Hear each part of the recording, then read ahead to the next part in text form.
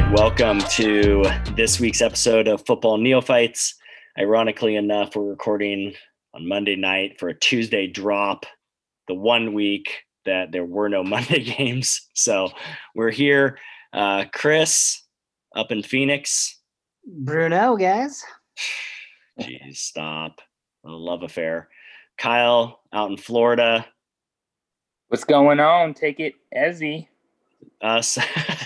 I see what you did there. So good, guys. We're in like 2 swing states, so obviously we've had pretty big weeks waiting for votes to come in. Florida's decided. Arizona is still a little up in the air, although it seems to be pretty done. So yeah, but if you look at our states, though, Kyle, you were a stop the count state, and Nate and I are a count all the votes state. So, that's right. Right. Just matters on who you want to win. You can just kind of pick and choose if you want to keep counting or stop counting. So, but we're not a political program, though, guys. Yeah, that's right. Even though Kyle did tweet at us to do political neophytes. That's right. Spinoff. The spinoff podcast coming in 2024. This week we're going to look at Wolves and Manchester United, as we always do. We're going to talk handball. We're going to talk offsides. We're going to talk sub rule. Should there be 5? That's the question. Look a little bit at Liverpool's injury situation. Chelsea's still scoring. Of course, we're going to look at American Watch. We're going to take our lock it ins. Another good week for us, and then look forward to the post-international break. But to start, Chris, good week for Manchester United.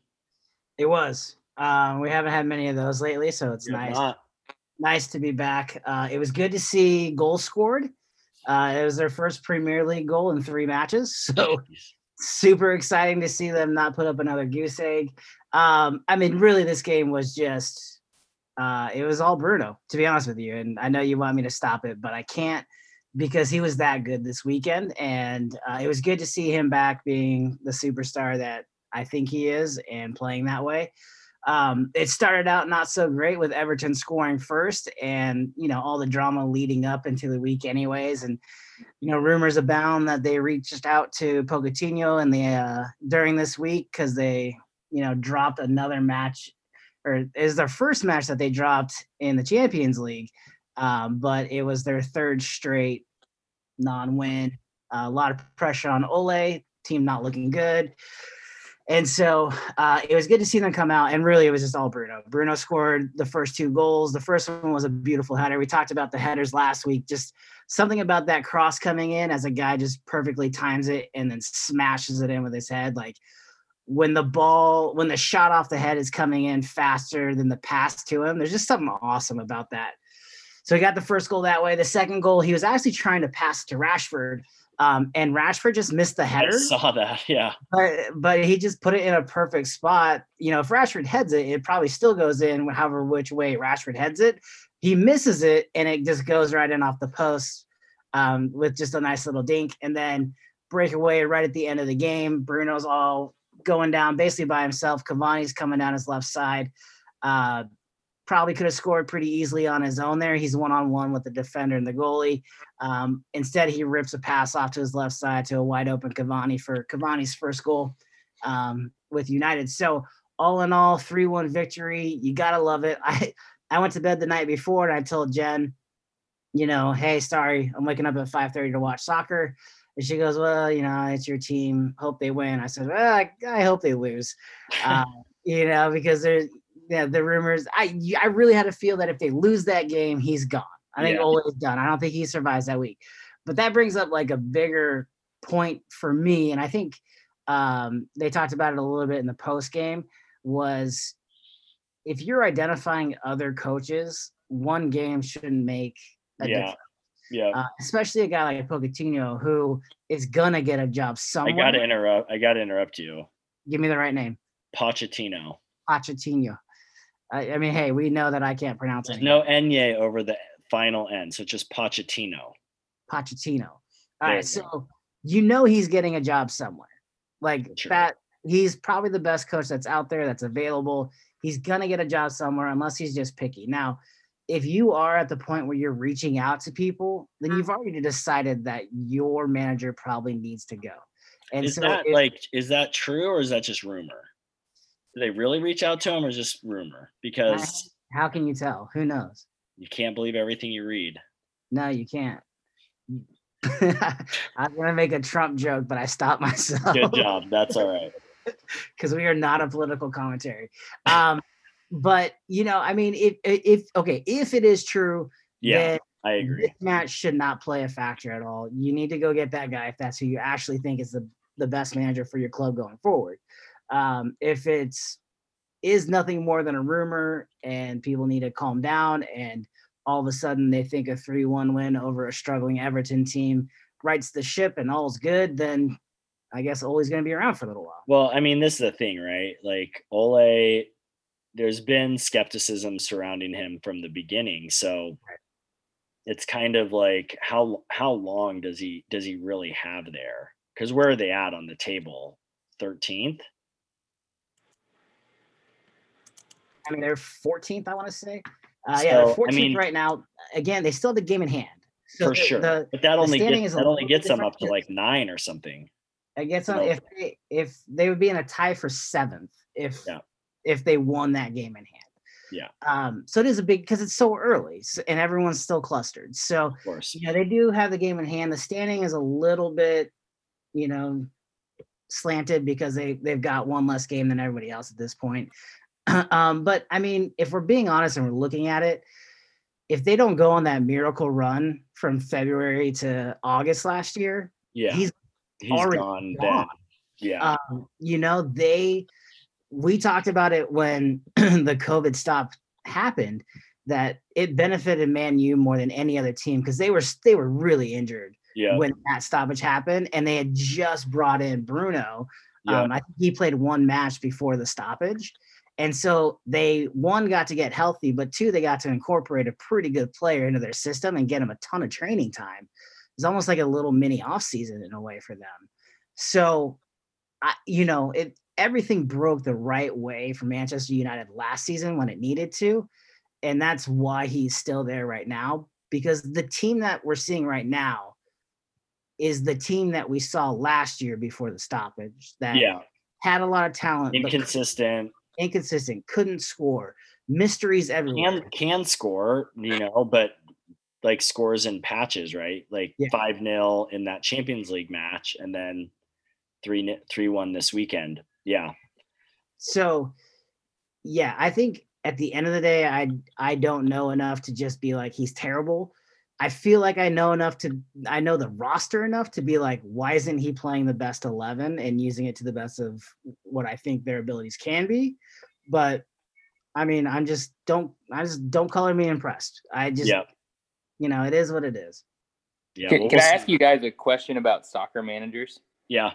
So on a scale, American sports scale, from mattering little to mattering a lot, I would say baseball managers matter, honestly, not that much. It's mostly about the players. Football coaches matter a ton. The scheme is super important. Adjustments, super important. Where in that spectrum do soccer managers fall? Maybe more than football coaches. Really? Okay. Because they almost always have like a general manager role. Like it's very rare that a coach doesn't also have like player acquisition control. And so, I would say it's way, way less likely that a coach or a manager doesn't have a player acquisition role. So you've got a guy who's basically like building the squad, coming up with the tactics and the schemes. And there are a lot of different ways to manage a club. And so I think, and this is my guess, right, as a neophyte, but I think at least as much as an NFL coach. Yeah, I'd agree with you. especially because it seems like every manager has their style, right? Yeah. Yeah. Like in the NFL, you have these guys who are like, I'm more defensive oriented or I'm more offensive oriented. It feels like in soccer, football, like it's just a system as a whole, and it's their system that they run, and it's either going to work or it's not. Especially because, like, I don't know, they talk about the shape of the team all the time, and that the shape of your team and how you attack or how you defend is completely based on what the coach decides they think is the best shape to play in. And so, I look, and granted, I'm still kind of in favor of Leeds so much right now, especially after watching the documentary. But Bielsa there is just, I mean, he's just an interesting coach, but he's a phenomenal coach. And like the things that go into it and the things that they kind of show you behind the scenes with him, you're just like, wow, that's cool. That's crazy. That's neat. So yeah, I think it matters a ton. Yeah. Yep. That's the impression I get as well. Especially when you watch those documentaries, you really get to see how much a team identity is built around the coach and or the manager and how they're shaping things. So, let's talk Leicester Wolves. Wolves lose 1-0. I actually only saw the first half. I had to leave at halftime, so I had to catch up via watching some match highlights afterwards. But Wolves didn't look good. Looked like a classic first half for them. Slow, not a lot of attacking presence. And then obviously we have the handball by Kilman, which leads to the penalty kick. That's what's really frustrating with Wolves. Wolves' defensive structure is so sound. And I know that maybe is what makes them a little boring at times. They don't score a ton of goals, but their defense is so sound. So when you give up a penalty kick, I mean, Wolves, I think all of the Wolves victories this year have come from clean sheets. And so, when you give up a goal that early, especially on that cross, I don't know if you guys saw it, but on the cross, it hits Kilman's hand, but Wolves have 4 defenders, and I think it was Vardy who was in the box, but there's 1 Leicester player and 4 Wolves defenders. So even if the cross gets through, most likely it's defended well, and Wolves can just play their structure. So going down 1-0, they just, and then they could never get it back. Neves, I don't know if you saw Neves's strike that was saved by Schmeichel. Probably, I mean, for sure, out of all the saves this weekend, that was probably the most important, if not the best save. I mean, Neves is known for his long distance curling shots into the corner, and he put just a sick strike on, and Schmeichel got up and made an amazing save. So, and that was really it. There was one other where Dendoncker kind of cross came into the box. Dendoncker got a foot on it. If he made a good touch, it would have been a goal. He would have steered it right in, but he didn't and pushed it wide. So that was kind of all the attacking presence Wolves had. But I do want to go back and talk about the handball rule, because it also played a critical role in the Liverpool City match, where Gomez had got called for a handball as well. And did you guys see both those? Were you guys able to kind of like hear some of the commentary surrounding it?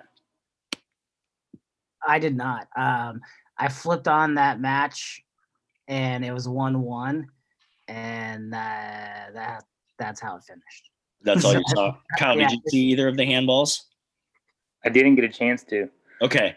So both of them are absolutely clearly handballs. Like it's not like one of these questioning plays, like did it hit his hand or not?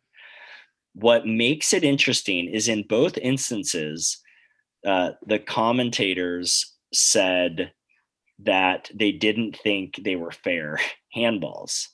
And so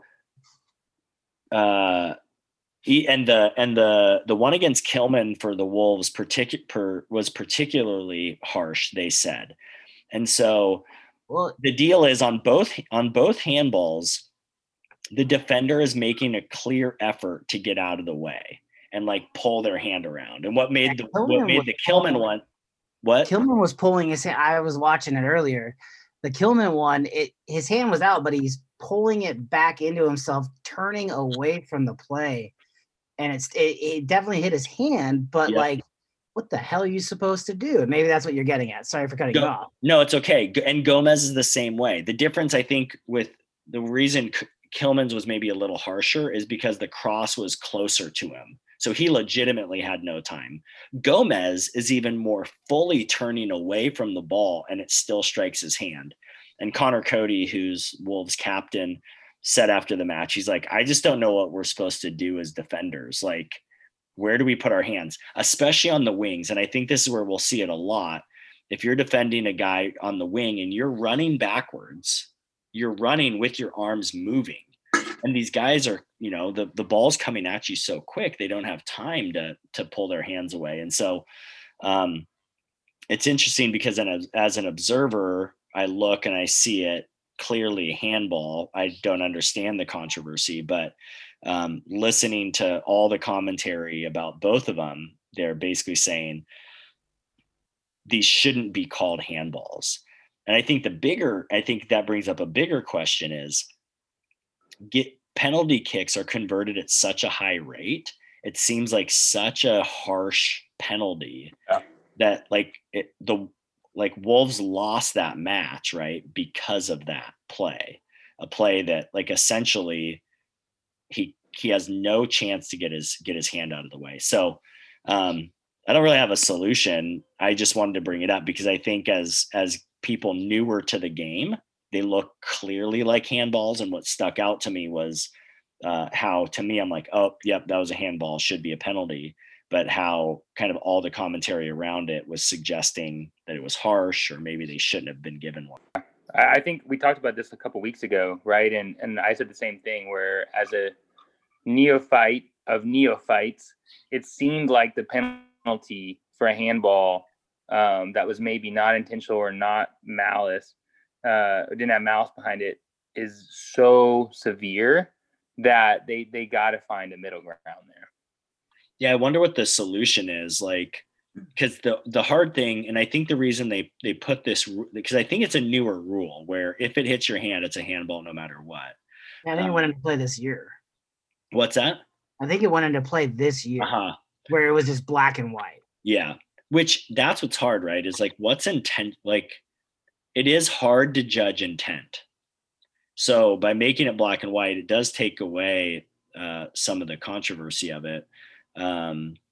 But I think you're right. I wonder if there's a different way to penalize it, Well, and you also got to wonder, like, when do players start realizing how much of a benefit it is to them and start taking advantage of that rule? Kind of like passing interference in the NFL. Like, just throw it deep. If they touch him, they're probably going to throw a flag and it's going to get you 40 yards. So how long until these top-notch guys just start aiming at hands, like even at their sides or whatnot, like just aim at their hand? Screw the goal, aim at their hand. Well, yeah, right. These guys are skilled enough to like curl the ball from 40 yards into the top corner of a goal. Like they can hit a dude's arm, right, on a cross. So I think you're right. I think there's the potential for that to happen. So I got two things. Number one, either a penalty box, bring a little hockey into it. You make people go to a penalty box for 5 minutes. Love it. All right. Love it. You got to play hand down. Or number two, you literally tie their hands behind their back for the rest of the match. They just have to run around. Yeah, just freaking eating shit, falling down, face planting. Hey, at least the injuries would be real at that point. Yeah, they'll look more like hockey players taking face plants. Well, even with VAR, one of my solutions when everyone was like freaking out about VAR last year is I thought, make it like NFL where you have a challenge flag. So the coach can use a challenge flag once a game or lose a sub. right? So instead of a timeout, which they don't have, if you use your challenge flag and you get it wrong, you lose one of your subs. It feels like that's a pretty fair way to mitigate VAR. I do want to move on to another rule issue, and that is offsides. But maybe before we jump into offsides, because the offsides rule has a lot to do with Kyle's match. Kyle, why don't you give us a little rundown on Crystal Palace Leeds? Yep. So watch Crystal Palace Leeds this week, and as Chris alluded to on last week's episode, it was really just an excuse to watch Leeds. But I will say, as I was sitting down to dinner with my girl, Leeds, my eyes started to drift a little bit towards Crystal Palace. Started to notice there's someone else in the room, and my eyes, got a little wayward.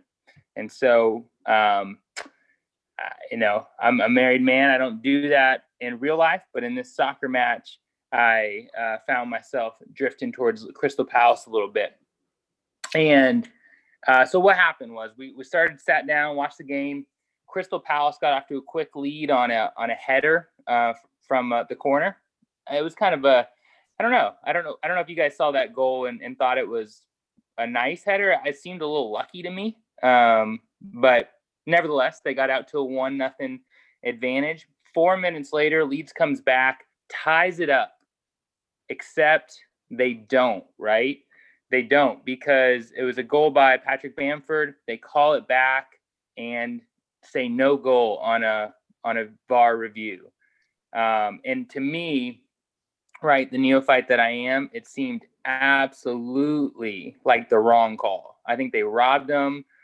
They said, I think his arm was across the line. And I just don't understand why that call was made. I don't know if you guys have any insight into that, but it just seemed like that turned the tide for the rest of the match, honestly. For sure. I mean, it would have been tied. And instead, Crystal Palace came down a few minutes later, got a set piece on a penalty, and Eze just hit, what was my goal of the week. I just thought an amazing set piece shot in the upper left-hand corner of the goal. Beautiful, but that VAR call on Patrick Bamford completely changed the tone of the match. So I don't know if you guys want to comment on that, but I thought it was atrocious. Watching it, I couldn't believe it. And it went back to the Liverpool offsides earlier in the season. Like, coming into this year, until that Liverpool thing happened, I had no idea that they measured your armpit as part of your offsides. I always thought it was your feet and where your feet were. Right. And so watching that back, they showed it like 9 times, and I'm like, what are they even looking at? His feet are clearly behind him. Like, this is not even a question. And then they draw their stupid lines and draw a line up to his armpit. The thing that sucks is he's calling for the pass. He's telling his teammate where to pass. He's saying, throw it in front of me. I'm going there. Yep. And that's where the pass went and where he went to score his goal. So if he doesn't communicate with his teammate, then, the goal stands if his teammate, knows the pass is there for him. But he's literally calling out for the pass. That to me is the dumbest thing in the world. Like, your arm should not. I don't know. Nate, jump in here before. No, I totally agree. I saw a tweet that said Robbie Savage has just called this the worst decision in the history of football. and the responses that I've seen and the responses that I've seen in the retweets, all of them say 100% agree. I mean, it's an atrocious call. And this is why I wanted to bring up the offsides thing. Is there should be some level of just like wisdom, right? Like these, and I know that VAR and instant replay and all these tools are meant to like maybe take the wisdom out and make it more objective, but it's stealing like the heart of the game, right? Especially on something like this where it's like so clearly not offsides. but because he's leaning forward and apparently his armpit's offsides, like it's no goal. And I agree. I think because Bamford scores again, 10 minutes later, and even even at that point, then that's 2-2 potentially, or, obviously it's hard to say because every goal, restructures the match, but I agree. I think that really cost Leeds and was just it was a bit horrible call. And it rips your heart out of the game too. Like, I mean, most seasons goals are so hard to come by. So to go from, all right, we tied it back up 1-1 to being down 1-0 again, and then having them score, 5 minutes later to go up 2-0, like, that's just a demoralizing switch there. Well, and Kyle, you're experiencing football in a way that's like totally unnatural. There's no fans in the stands, but like, where this is like really tragic is for fans. And the more I as I follow different fan groups, particularly in Wolverhampton, they just talk about every time we score, when they were last season and the season before, every time we score, you kind of like hold your breath and like look around, and that kind of like natural jubilation and elation that comes from just the excitement of scoring is reduced, because you're always like looking up wondering, oh, is VAR going to overturn this? Yeah, I didn't think about that, but that would be so true, especially in a sport like, English football, soccer, where, the goals are precious, right? And you just go crazy when you score. And that's one of the best parts of soccer, I could even tell you. Yeah. And yet to always have your eye on, the referee or the big board to see if they're calling for a review would just, it would change that celebration for sure. Totally. So, well, yeah, that was a bad call. It definitely changed the tone of the game, but I will say, my mind was quickly shifted off of that, because as Chris mentioned, 5 minutes later, we get that goal by Eze, and I found a new love. I mean, he is incredible. It really was. Yeah. The goal was incredible. And then I start to learn more about this guy, this 22-year-old charismatic guy. He's from England, but his family's from, I think, Nigeria.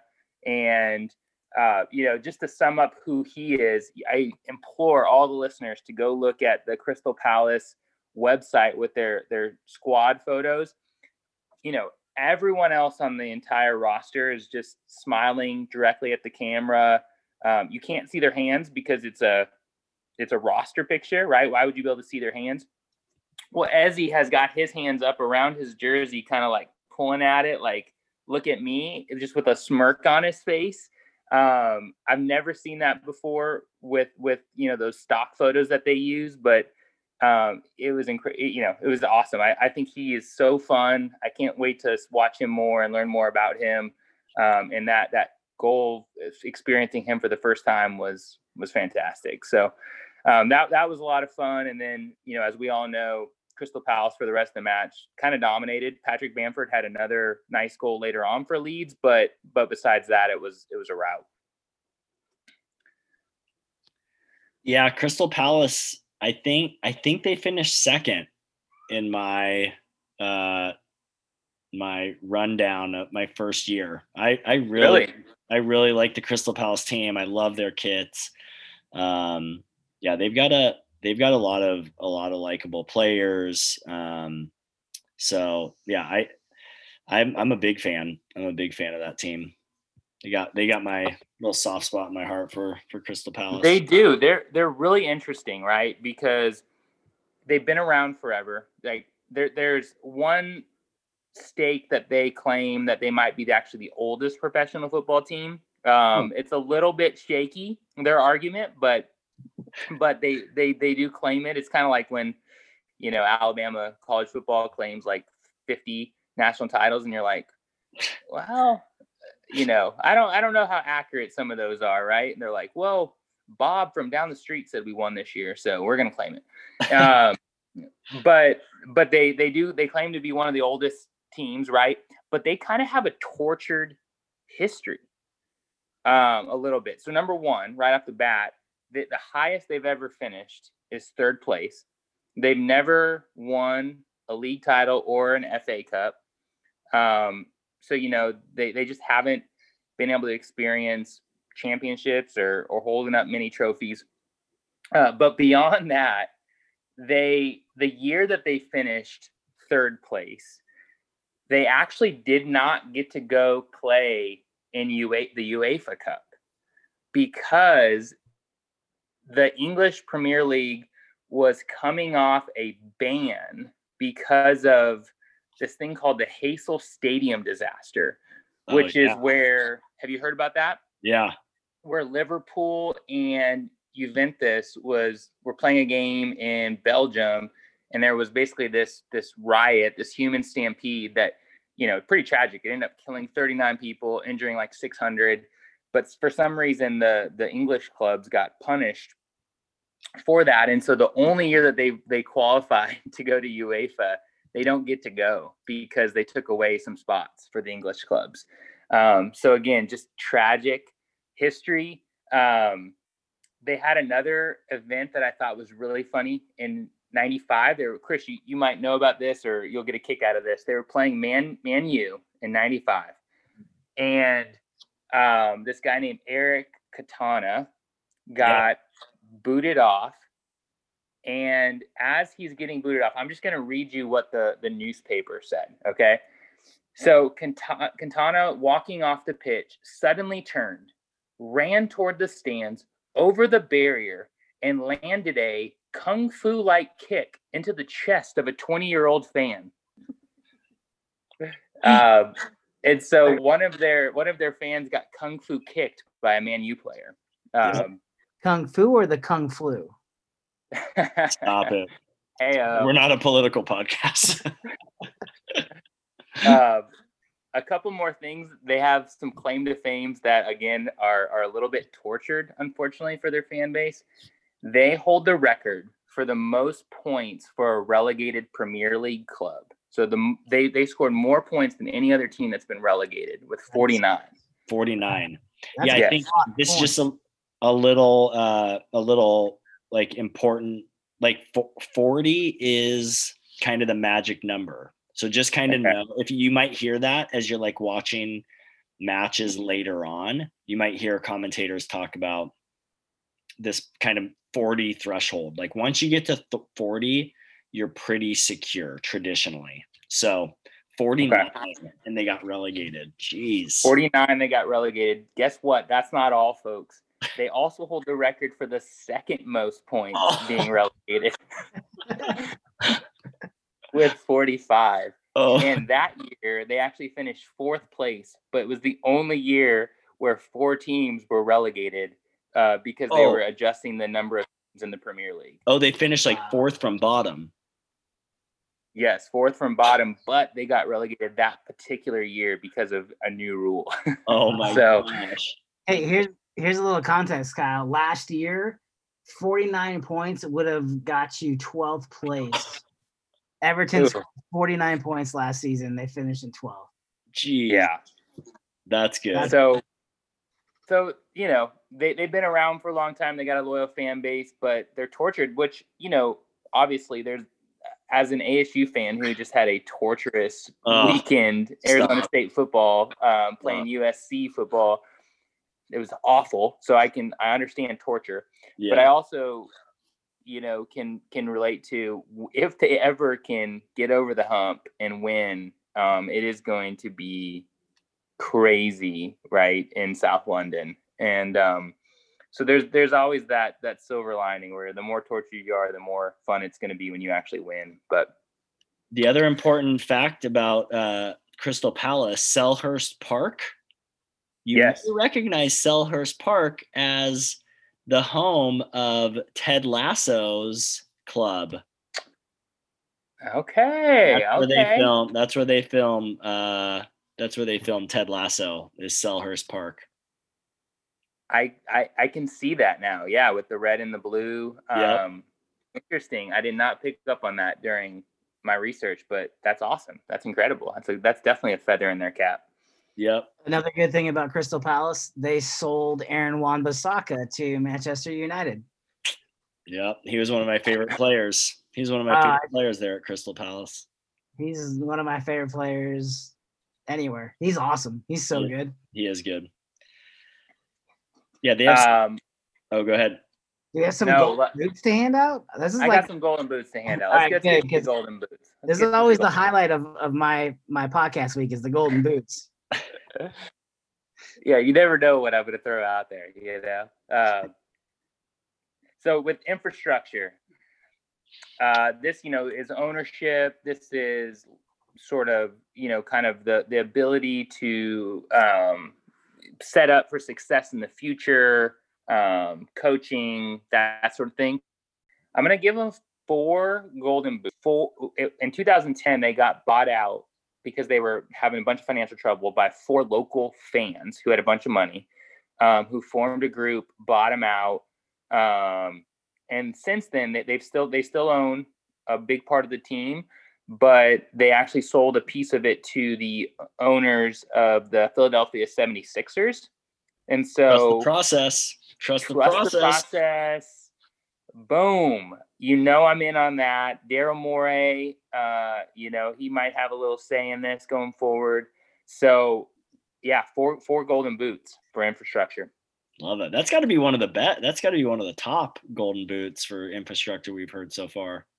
Pretty high up there. It's pretty high up there. The only reason it's not 5 is the process hasn't won anything yet. But we're going to ignore most of that right now. Same with the 76ers. Yes. Culture, we're going to give out 3 golden boots. Like I said, they got a loyal fan base. They got this one niche of fans who, they're really blue collar and they show up basically just to protest the greed of the Premier League. And so I really like kind of their small town. I mean, they're in London, but that kind of blue collar part of London. And I really like that fan base. But like I said, super tortured culture too. So I can't give them too high, but kind of somewhere right in the middle. 3 golden boots. Big strikers, big players. Again, Ezzy's only like 5'10" or something, but that personality out of this room, I really want to root for him. So I'm gonna give him 4 golden boots just for Ezzy alone. Kits and sponsors. Okay, so for those our longtime listeners, they may know that I gave their sponsor or their kits pretty high marks during the season preview. I was wrong. I didn't enjoy them as much watching them play on match. They look better in pictures. So I'm gonna knock them down to 3 golden boots. I can admit when I'm wrong. I'm a humble guy. That WW88 sponsor was a Wolves sponsor during my inaugural season. I don't mind it. I don't mind it as much. I don't really understand it, but I just didn't really like the red and the blue. It was a little much. I wanted a little bit more simple, I think. But yeah, I like the Eagle mascot. So you still have 3 golden boots. That's pretty good. I will say this. So again, I was watching them in terms of with Leeds, alongside Leeds. Leeds has been the darling of the Premier League so far. They certainly captured my heart with the documentary and watching them the first few weeks. I'm going to release a breakdown of tiers for all of my golden boot winners. And all I'll say is Crystal Palace did enough to be in a pretty high tier. So take a look. We'll have that released officially on the next pod, I think, but maybe sooner on Twitter. Ooh, love it. That's a good rundown on Crystal Palace. They are definitely a team I love to watch. It's good to see them put a showing out there. let's just touch on a couple other things from the weekend that I think are notable. Trent Alexander-Arnold with an injury there at Liverpool. He's another important piece to their defense. Obviously, Liverpool City was kind of the match of the weekend, 1-1 draw. De Bruyne missed a PK. So I suppose you could say that City should have won that match, but it'll be interesting to see if Trent Alexander-Arnold's out for a long time and with Virgil van Dijk out for extended period. I just don't know what we can expect from Liverpool. Obviously, they're still playing at a high place in the standings, but they're going to start accumulating matches the longer Champions League goes on. Once the FA Cup starts, once we get into the December window where there's a couple matches a week, it'll be tough, and it'll be tough to see how their squad depth is. Obviously, we got all the money in the world to have built a deep squad, but to compete at that high of a level, that many matches, it'll be interesting to see. Yeah, and I think if you're the rest of the league watching that match, that was the best result that you could have hoped for. The rest of anytime those two teams can lose 2 points in a week, let alone both of them losing 2 points in a week, is the best result for the rest of the fixtures. Yeah, that's true. It also leads us to the discussion of the five sub discussion. Both Jurgen and Pep have both come out criticizing the league and asking for 5 subs. I think the rest of Europe is using 5 subs right now, and the Champions League is also using 5 subs. So so that's Kyle, you didn't see this at the end of last season, but after COVID, when they had to kind of finish the season by playing just a ton of matches, they instituted a 5 sub rule to kind of relieve some of that pressure from these clubs. And for whatever reason, the FA decided not to keep that up this year. And I think Klopp, that's part of his critique is you've got these guys getting injured and just wondering if that's a part of it. The other thing he was really critical of was the scheduling. He was basically saying we should have later matches in the day, because they're playing, Tuesday or Wednesday games, and then they've got to play like the first or second game of the day. He's like, I'm not asking you to move the matches to a Monday, but move them to the later match so we at least get to sleep in a little bit is essentially what he said. And Liverpool's been appealing to the league to try and get some of that scheduling stuff worked out. So thoughts on 5 subs? I'm for it. I loved it last year with 5 subs. They also had a water break. Yeah, that's right. After the restart. So they went to 5 subs and 1 water break in each half. Which kind of with some orange slices. Yeah, the moms came out. They had to get COVID tested as well. I mean, I do think, not for orange slices, but I mean, the reason they did it was because they were playing through the summer, which they normally don't play through with higher temperatures. They wanted to make sure everyone's hydrated. So it almost was a mommy timeout, but it was kind of cool because it really did give teams a timeout and coaches could implement changes during those timeouts because they're down on the pitch with the guys. So I think from a tactical standpoint, you saw a lot of changes a lot earlier. I don't think I would want to go back to that. I think part of what makes soccer so exciting is like just the running clock, right? That there's no stops. You've got these because you would see that in matches too, where a team has momentum and then all of a sudden there's a water break and they've got to stop. So I'm okay about the water break. I was just saying they had it. But I am a fan of the 5 subs, especially 3 is really not a lot in a match. And when you get injuries, or let's say you've subbed twice and then you get an injury, you're just handcuffed. I was trying to think of alternatives to it of I mean, because the ultimate injury would be is if your goalie goes down. What do you do if your goalie goes down and you've subbed out already? You're screwed, right? Gosh, And that so, happened. That happened last year, I think, to Liverpool. Gosh, who? I think. Oh man, I'm gonna have to remember who it was, but someone. I'm pretty sure it happened against Liverpool, and one of their position, like their field players, had to go and play keeper for the end of the match. so I don't know. Maybe you take, almost like an emergency quarterback situation where they've got like the one extra roster spot for the emergency QB. Maybe you just say if there's a goalie injury, they can just swap it. It doesn't count as part of their sub packages. But again, I'm all for the 5 subs. If you go to the 5 subs, I think then it's fine. You just play with 5 subs. That's a lot of subs. Yeah, and I don't think you need to do it forever. I think it can be something. It should have been something that was implemented for this season, But once they get back to maybe regular, non-COVID life, I think you could go back to 3 and be fine. They've been playing with 3 forever. So I do want to highlight. Kyle, did you have a question?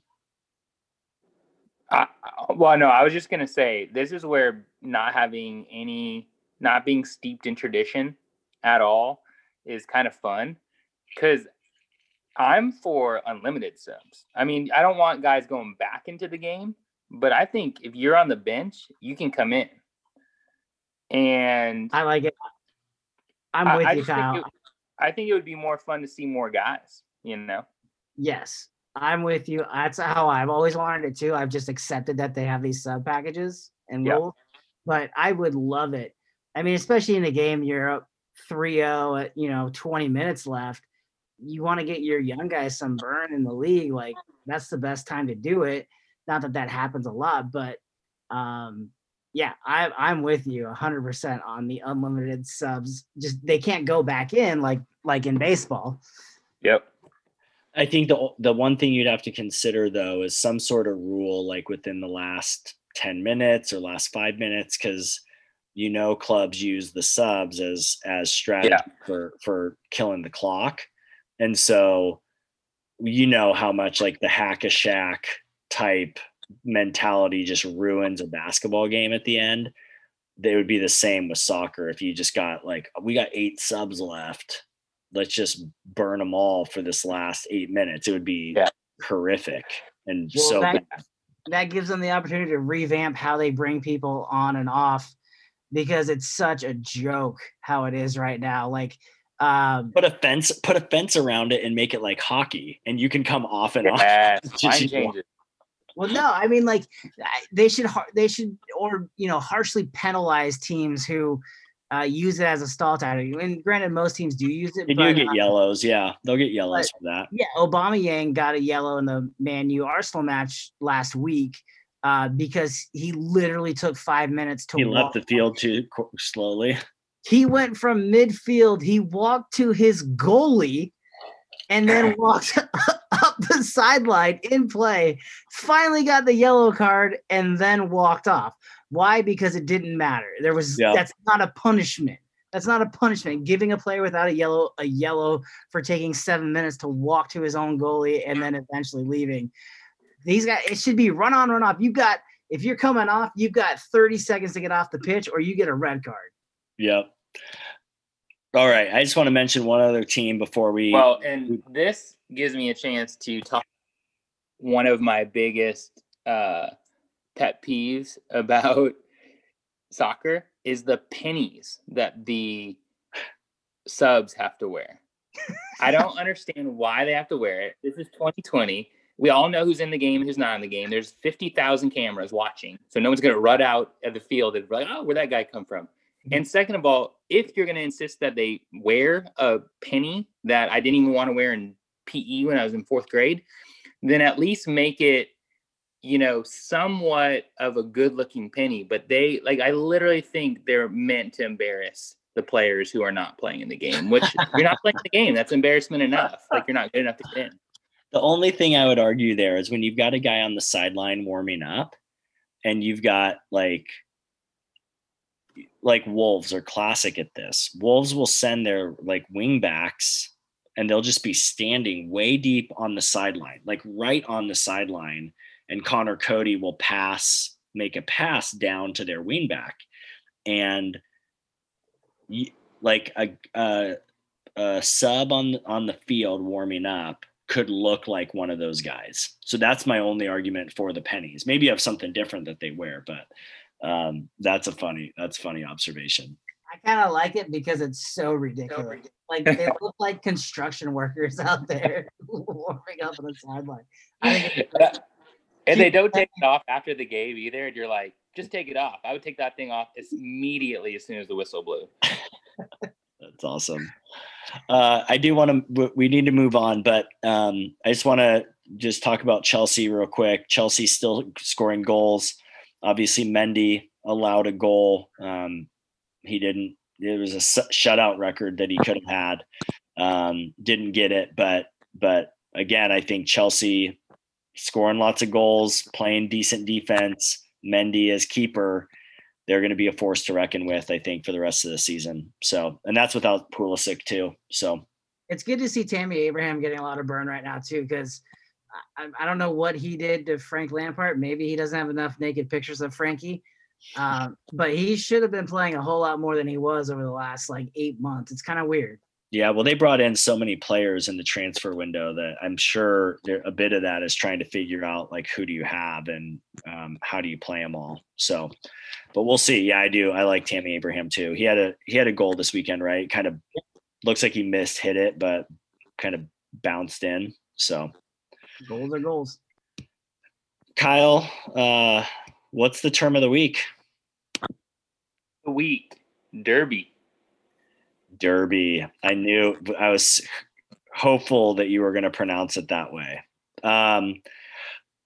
Because correct is, I'm putting correct in air quotes, although all of our British listeners will want to punch me in the face, but Derby, the correct pronunciation is Derby.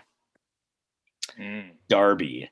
But as I was doing some research, when you told us this was the terminology, well, I'd give you the what it means. It's just simply the name of a local rivalry. And local can even be a bit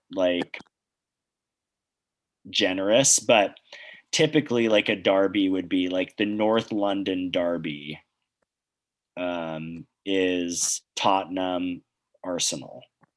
So that's the North London derby. Then you have the Manchester derby, City versus United. You have the Merseyside derby, which is Liverpool versus Everton. Those are kind of the classic derbies. Then you'll have anytime London teams play each other, they're called derbies because they're all kind of connected. Wolves, Aston Villa, or Wolves, West Brom are derbies. So anything that's kind of a local match, so to put it in our terms, ASU U of A would be a derby. Got it. No, okay. So we call them rivalries. They call them derbies. But where I kind of realize the pronunciation's a bit funny for us is that supposedly it comes from, they think it might have originated from the Derby, which was a horse race in England founded by the 12th Earl of Derby in 1780. And so maybe that's why they lost the Revolutionary War, because they were too busy messing around with creating horse races in the midst of it. But in 1780, they formed the Derby. But then it made me think, we call it the Kentucky Derby, right? Right. So we don't call it the Kentucky Derby. So clearly that's just British English pronunciation. But I think actually I think we're all going to experience the football neophytes derby when you're in town in December. We're going to go and watch Wolves Man U. So there it is. The correct pronunciation is derby, and it's essentially just a local rivalry.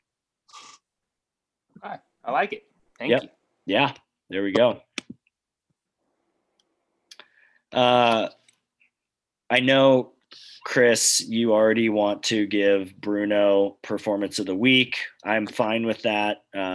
He's on my Premier League fantasy team, so he scored me a crap ton of points this weekend, so I'm okay with that.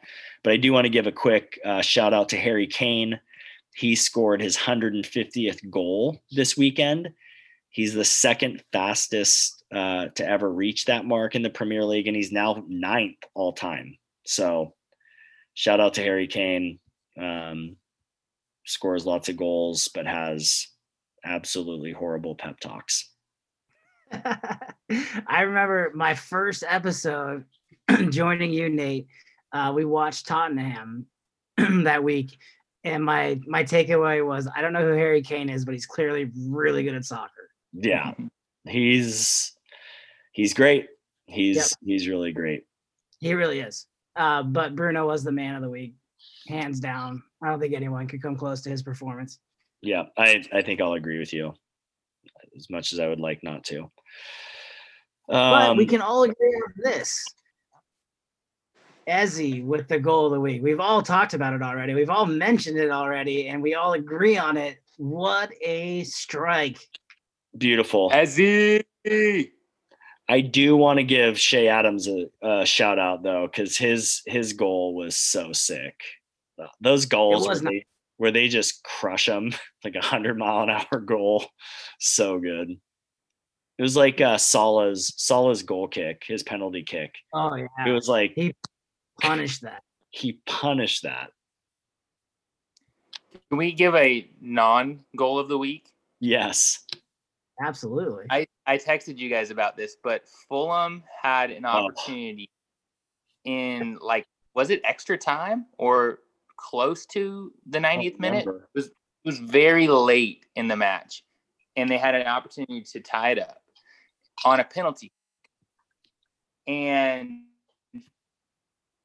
the guy went up there and basically tapped it with his toe. I assume he was trying to do some sort of strategy, but whatever it was a poor strategy. Tapped it with his toe, gave it backspin, and it probably went 3 miles an hour to the goalie, who just sort of nonchalantly caught it and looked at him like, what are you doing?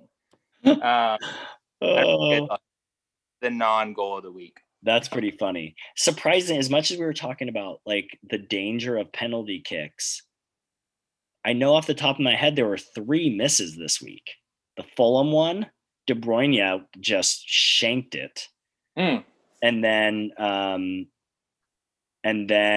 Patricio blocked Jamie Vardy. They had a second penalty in that match, and Patricio blocked it. I actually thought he blocked it with his nuts at first, the way it looked, but he got it with his knee.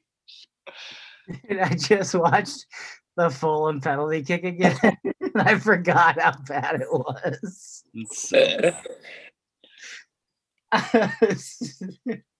Oh my gosh, I've never seen something that bad. Oh, that's pretty bad. And the camera that stayed on him as he kicked it and his own reaction to what he just did is classic. He's just like, oh, It's called the Fulham Shuffle. They practice it. The Fulham Shuffle. Love it. We had it was in the 98th minute.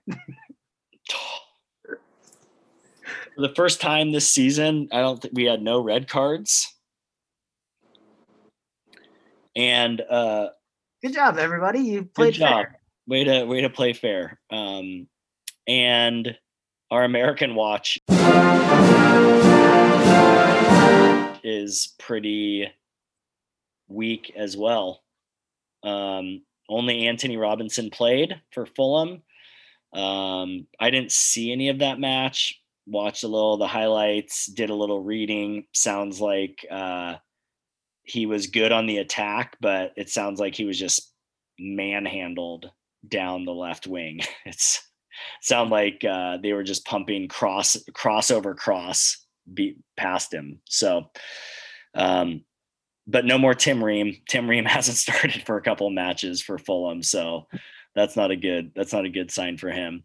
I do want to give shout outs though to Owen Odasoe and Zach Steffen, who we haven't even brought up Zach Steffen on the pod yet, but Zach's a goalkeeper for City. I think he played in one of their Champions League matches already this season, but he was on the bench. Odasoe for Wolves was on the bench again. So we need Pulisic to come back to make this bearable, but we'll still give some shout outs because there are some Americans playing. Chris, there was some relegation movement, I think, right? Yeah, a little bit of a shakeup down at the bottom. Unfortunately for Sheffield United fans, you were not part of that shakeup. You are still in dead last with 1 point on the season. You might want to pick it up. Burnley is also in the bottom three, followed by West Brom at 18th. Thing with Burnley that we got to keep in mind with a couple of the other clubs is they have a game in hand. Burnley's only played 7 matches to everyone else, mostly playing 8. So maybe they could get out of it with that game in hand, but I think their game in hand is against Man City, I think. Yeah, I'm not sure. I don't remember. It's either Man City or Man United, and then Aston Villa is the other one with a game in hand, and that's who the foursome is that only has played 7 games. So right. I'm pretty sure Aston Villa is Manchester United's opener that they canceled. So Burnley, you have a game in hand. Unfortunately, it's against Man City. Yeah. So Sheffield, Burnley, and West Brom are in the relegation zone currently. Yeah. Surprisingly, Kyle's Fulham squad is sitting just on the outside at 17. And I think that might be a really good segue for us into our lock it ins, because we are implementing a new rule that you cannot pick against a team in the regulation zone. So we can no longer pick our lock it ins against the bottom 3. But luckily for Kyle, his favorite pick against is now sitting at 17, and he can continue to pick against them as long as he goes. So Kyle, why don't we start with you? Wait. We gotta do our review of last week. Another clean sweep for us. Right? Yeah. Chelsea. I picked Kyle and I both picked Chelsea over Sheffield. We got that. Chris picked West Ham over Fulham. Got that. This is part of the reason we're instituting this new rule, is because we got to make sure that we stop cherry picking down from below. So, Kyle, take it away. Who are you taking? So with that, I am going to take Tottenham City to beat City. No, I'm just kidding. I'm taking Everton to beat Fulham. I don't know how long I'm going to be able to pick Fulham, so I got to get in at least one more before they get into that relegation zone. Everton over Fulham. Love it. Chris, who are you taking? Earmuffs Nate. I am only doing this because of how good Southampton's actually playing, and the Wolves are struggling to score goals right now.